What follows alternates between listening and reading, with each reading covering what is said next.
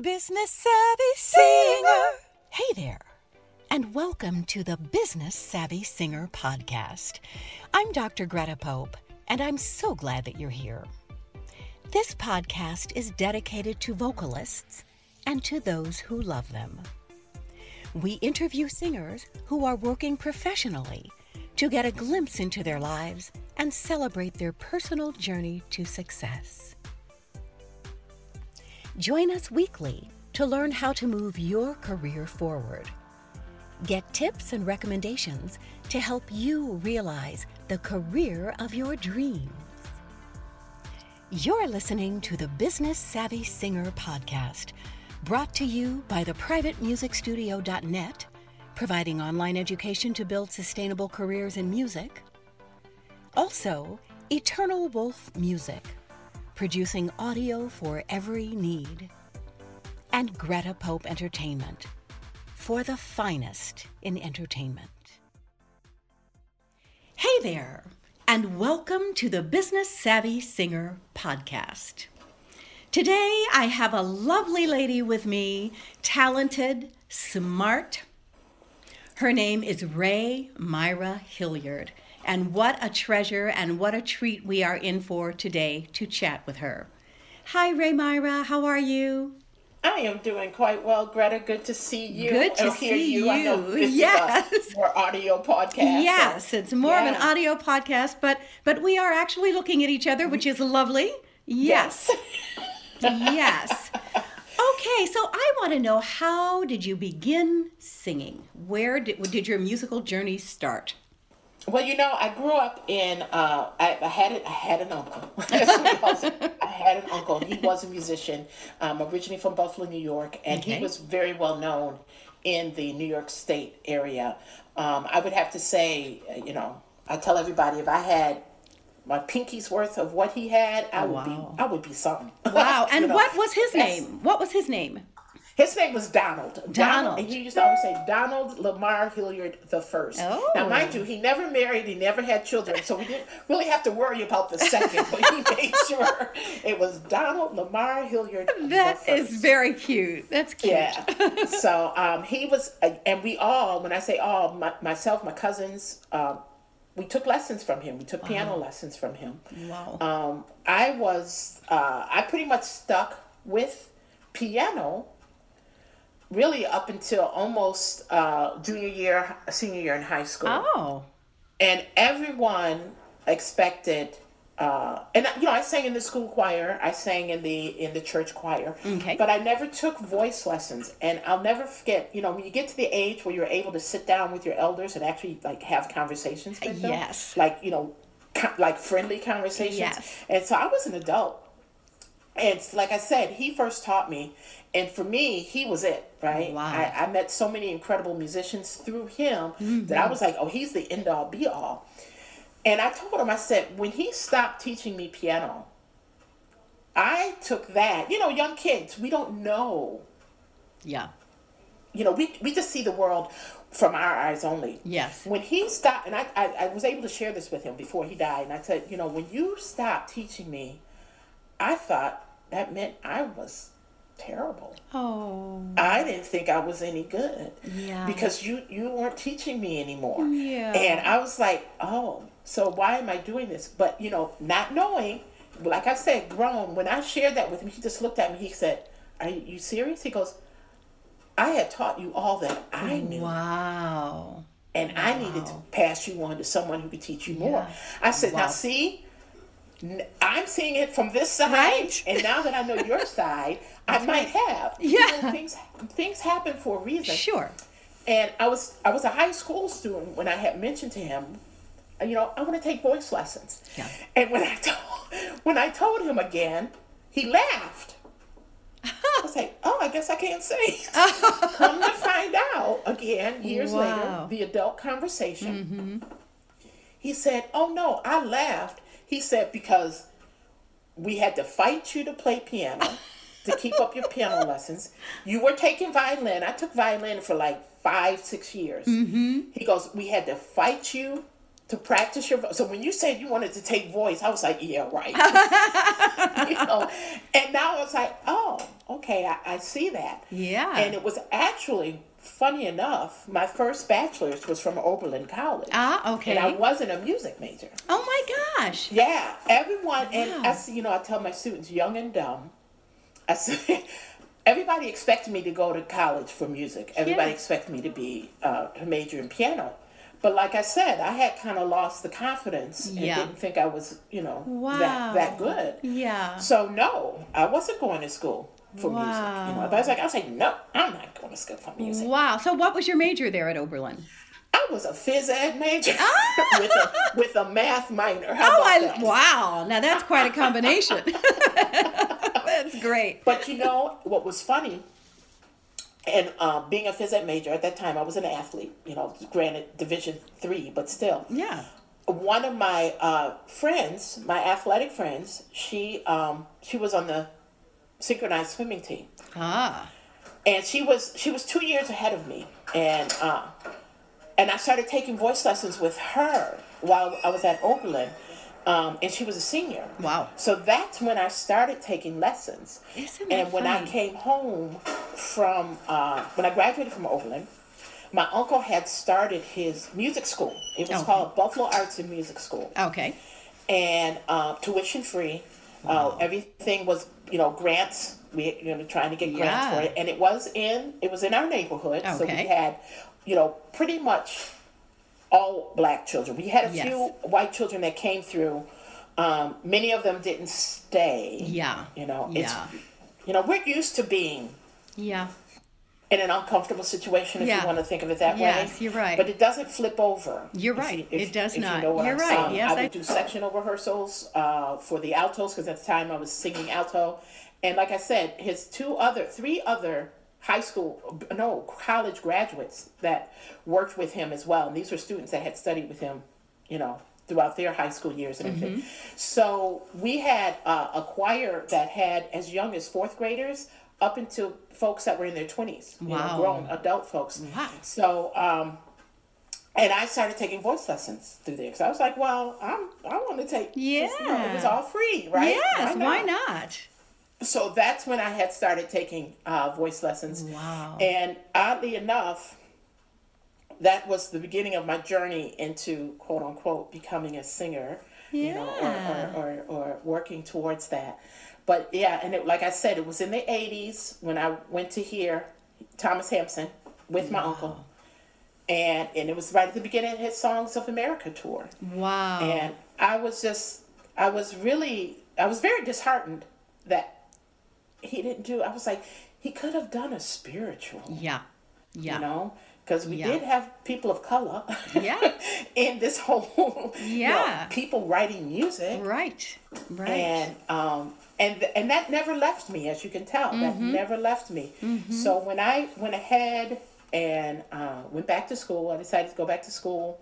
And earn a second bachelor's, and I did it in the performing arts. So I was theater, music, and dance. Wonderful. And then went on to grad school directly from there. Wonderful. That bug started. Yeah.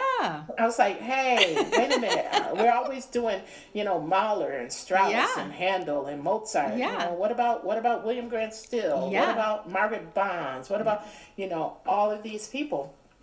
So after graduating, and I met Daryl Taylor my last summer in Iowa. This was at the University of Northern Iowa. Because he had been, he was on the, he was a candidate to be hired for teaching voice. Okay. So I snuck in, and I don't know if you've heard Dr. Raymond Thomas Jones at the time, another black tenor. Yes. He was head of the music department at UNI. Okay. And I had actually studied with him for a couple of years before he went there. Okay. So that was all that connection. Wow. And so I met Dr. Taylor Daryl there, and I snuck into his recital that he did for the faculty. Wow. But and as it happens, later on that year, I was invited back to to UNI to sing. Okay. And talking with Dr. Taylor there and everything. And he was like, so who are you studying with? I was like, I haven't found anybody. I'm having a hard time finding somebody. And I had moved, to the Chicago area. Yeah. And he was like, really? He said, no, hold on a minute. And I think what he did, he got in touch with, William Warfield was still living at the time. Wow. He got in touch with William, because I think every black singer knew him. Uncle Bill, everybody knew him. And he came back to me and he says, William Warfield gave me this name. You need to contact her when you get there. And you know Edna. Do you remember Edna Williams? Yes. She was my first voice teacher. Wow, here. no kidding. Yeah. Oh my gosh. So, and again, connections. Connections. Yeah. And particularly in the black community, in the classical music realm, the connections are so close together. Yes. It's really, really something. Yes. And, and one thing that I wanted to mention, I don't think I did in the presentation, was also just how important the church was. Yeah, absolutely. You're right. Both in just honing your skills, giving you a platform to use your skills and to hone them, but they were very supportive. Yeah, building that community and supportive of each other. It's wonderful. Yes. It's wonderful. Yeah. That's great. Yeah. So tell us a little bit about your singing. Where do you sing? What do you sing? What are some of your favorite roles or your favorite type of art song or whatever? I know the African American art songs are something that you love, but but tell us a little bit about your singing. Well, right now I'm at the age. I'm at that age. I don't do opera anymore. Okay. When I first moved here, I was doing the whole circuit, the auditions, and I was fortunate to actually get some things.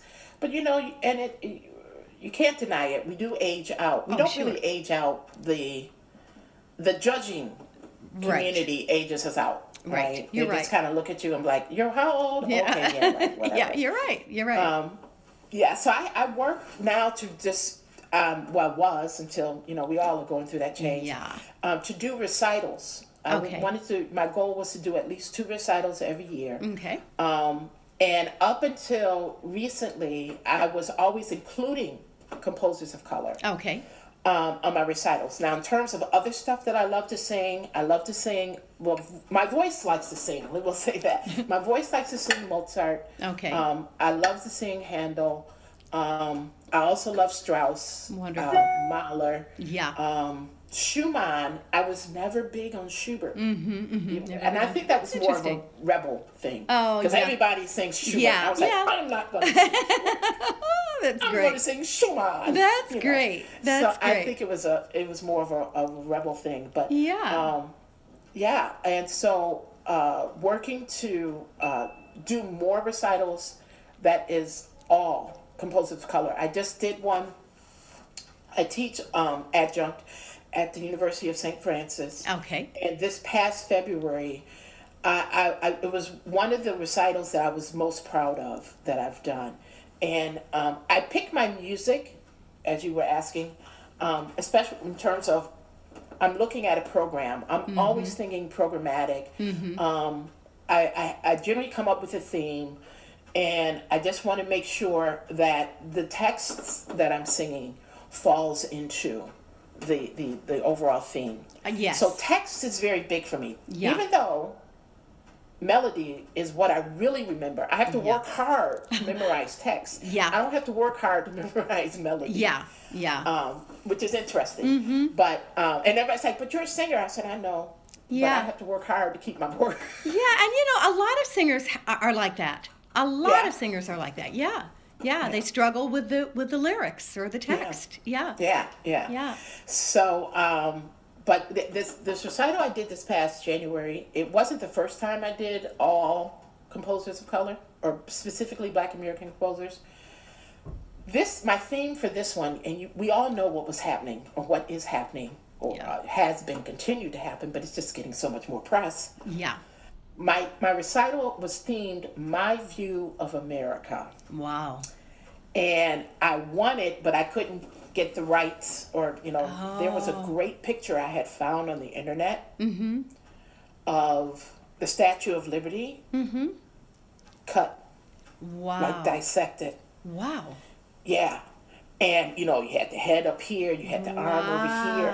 I said, that powerful. picture says a lot. Yeah, very powerful. Very powerful. But that's kind of what I was trying to do a little bit in this recital. Yeah. I didn't do everything with a rebel mindset. Yeah. But it was, like I said, it was all Black American composers. But I kind of, the end of the first half, I don't know if you've ever heard Adolphus Hailstork's Songs of Justice. No, I have not. I'll have to check that out. What he does is he breaks down Martin Luther King's speech that he had, I think it was at Dexter Baptist Church. Okay. And he uses different sayings from that speech in those 3 songs. 3? 4. 4 songs. 4 songs. Mm-hmm. In there. And it's a beast. Wow. It's a beast. Well, I'll have to check that out. And if you listen to it on YouTube, I would highly recommend listening to Louise Toppin's recording of it. Okay. What a beautiful singer she is. Beautiful singer. Oh my gosh. Yeah. And I think the recording of her on YouTube is with orchestra. So lovely. Oh, yeah. Wow. So that one really does kind of slap you in your face. Yeah. First 3 songs. Wonderful. And the last song brings it kind of back around where you know what, we've got nothing to do but love each other. Wow. That is what Jesus commanded us to do, and that is what we need to do. So it's a great way to end it. Wonderful. Well, we will put that in our show notes so that people can, put a link there so people can go to hear that, because it sounds very powerful. It sounds wonderful. It really is. Yeah. Hard is all. I bet. Hailstork is no joke. Yeah. I'm sitting here with the metronome. Wow. It is hard. I bet. But it's powerful. Wow. I can't wait to hear it. I'm looking forward to it. Wonderful. Yeah. And then on the second half, I opened, Regina. Yes. Regina Harris Baiocchi. Yes. Her Hurston songs, which were a part of her opera, No One's Child. Oh. But she pulled those 2 out and made them a cycle in itself. Wow. And those were based on the writings of Zora Neale Hurston. Okay. And as I was reading her writings, I was like, this lady, for her being born for when she was in the early 20th century, I said, oh, she was bold. Oh, yeah. She was so bold. Yeah. It's wonderful. I was like, oh, she wasn't scared. She would take whatever came her way. Yeah. And you hear that in those 2 songs that she did. So I opened up the second half with those because I was like, we need this. Oh, we need this now. Yeah, and people really, really expressed themselves and really had voice. Music was a way for them to really express their thoughts and feelings and hurts and all of those things. Yeah. Exactly. So, but you know what always gets people is that, and the first time I heard the spiritual was the Kathleen Battle, Jesse Norman. Was it the Carnegie Hall with Levine on the podium? Yes. Lord, how come me here? Yeah. Wow. Yeah. And put a link to that, what was really cool about that is some of my family was there, so that was really nice. Oh, cool. And a couple of my students were there, but everybody else in the audience were pretty much community members who support the university and everything. Wow. And I'll never forget leaving, this one gentleman, he came up to me, he says, I have never heard this music. Mm-hmm. And I don't understand why I've never heard this music. And it's good quality music. Sophisticated, complicated, complex. A lot of things, Yes. And it's just a shame that people are not more exposed to it. Exactly. Yeah. And that means getting more people to do it. Yeah, you're right. You're right. Absolutely. Absolutely. Well, I would like to tell my listeners that I attended a seminar recently where Rae-Myra presented, and oh boy, was it fabulous. I thought, well, I'll go and support my friend and, be there. I'm sure I'll pick a few things up. Oh boy, I learned so much and heard such great music that I had never heard before, and just learned about female composers. This was about female composers of color. And just absolutely fantastic. So we are going to put some things in our show notes about that, so that if you want to hear these things and want to expose yourself to these things, the information will be there for you to be able to do that, because it's really, really, really good stuff. I'm telling you, I'm so glad. I just was so, I was telling Rae-Myra that I was just knocked out by your presentation and by the content of your presentation. Just so, so good. And as you were saying, the important thing is to get the music out for people to perform the music so that others can hear it. And not just Black Americans performing it, but making it part of the repertoire. Yes. For American singers or for singers from anywhere. Just beautiful, beautiful music. Tell me what the piece was. I've forgotten the, was it maybe Florence Price, the one where the mother and daughter were singing? That was Watch and Pray, and that's Undine Smith-Moore. Undine Smith-Moore, yes. Yeah. Fantastic. That is powerful. That is powerful. Tell us a little bit about the story of that, and we will post that also in the show notes. Well, basically, it's a mother talking to her daughter, and you get the sense that the daughter is old enough to understand, the situation. They're slaves. And the daughter starts with, "Mama, is Massa going to sell us tomorrow?" And the mother's just like, yes, yes, yes, but just watch and pray. Just watch and pray. And she says that a couple times, and then the daughter, towards the end of it, the daughter is trying to reassure the mother. Wow. "Ma, don't grieve for me. Wow. I'm going to be okay." I mean, that is just so, it's just so moving. Yes. It's so moving. I mean, can you imagine, we certainly have heard these stories through the years of these slave families being separated, sold off from one another, never seeing each other again. Just a horrible. Can you imagine as a mother having your children sold somewhere else? Yeah. It's just, oh my gosh, just horrible. This was such a powerful piece. Yeah. It was, brought tears to my eyes. It's like, oh my God, the things that those people endured. It's really, really, really something. Yeah. And just like the one question that was presented to me, and I didn't think about it at the time, but where, it was one white teacher singer, and she says, "How would I teach something like that?" That's a tough one. But what I wish I would have told her is that, but we have so many other spirituals that you can comfortably teach. Yes. But, I thought that your response was so good, so well crafted on the spot. It was very good that it's, kind of your own choice. And then the whole piece about, I can't walk in your shoes. But tell us that story. Oh, yeah. That was one of those Facebook posts with everything that has been happening in the world. Yeah. And one of my cousins shared it with me. And a white man is out there holding a sign. And the sign simply says, "I cannot walk in your shoes, but I can put mine on and lace them up and walk with you." Yeah, which is just such a moving thing. And so indeed. Much what we need. We all need to be able to walk with each other, whatever. Everybody's got a story. Yeah. Everybody has history. And we all need to be able to put our shoes on and walk with each other and support each other. That's such an important thing. Yeah. And I think that one of the things we have to remember, or one of the things I think that we're always fighting against, walking with someone through their story does not diminish your story. That's right. I think so many times we're put into this competitive nature. Yeah. Well, if you do this, well, you can't do that. That's right. But why not? That's right. Why not? That's but right. Why not? That's right. I might add a whole completely different spin to that than you have ever even thought about. That's right. That's right. And it helps us to better understand the human condition in general. Yes. In general, that we can all begin to understand each other, live together, support each other, and, just have a better life for everyone. Yeah. And I think it's very important, too, to remember that in our growing awareness, we cannot discount what has happened. Yeah.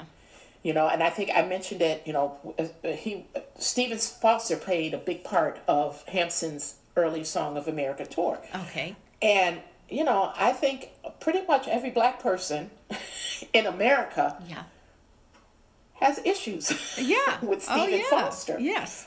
However, remembering when this white man was living. Mm-hmm. Mm-hmm. Yeah, this the period was of his time. world. That's right. That's right. That's right. Yeah, and we just because we don't like it, I think that's some of the things I think we have to, all of us, we have to get more comfortable with. Yes, is the discomfort. Yes, I agree, because we all have discomfort of some sort or another, coming from some source. And you're right, we have to get comfortable with the discomfort and be comfortable talking about the discomfort and how do we get beyond it and how do we make a world where that discomfort doesn't exist anymore. It's a battle. Yep. It's a battle and a journey, no doubt about it. Without a doubt. Yeah. Without a doubt. Well, Rae-Myra, thank you so much. This has been such a pleasure to have you with us today. Thank you so much for consenting to do this. It's wonderful. Oh, so thrilled that you asked me, so thank you. Absolutely. And I look forward to when the pandemic is over and we can get together in person and have some fun. Okay. Thank you so much. Thank you, Greta. You have a wonderful day. Thank you. You too. Bye-bye. The holidays are coming up, and it's time to start thinking about gifts for those special people in your life. Do you know an aspiring instrumentalist or singer? Take a moment to head on over to theprivatemusicstudio.net and check out the many offerings. There are options for folks of all ages and experience levels. Put a smile on someone's face with the gift of music. The Business Savvy Singer podcast is brought to you by theprivatemusicstudio.net, Eternal Wolf Music, and Greta Pope Entertainment. Let us know if you know of a singer who is having great success in the music business. We'd love to share their story and their journey on this podcast. Send your emails to info@gretapope.com. We've had a great time with you today. See you next time on the Business Savvy Singer podcast. The Business Savvy Singer.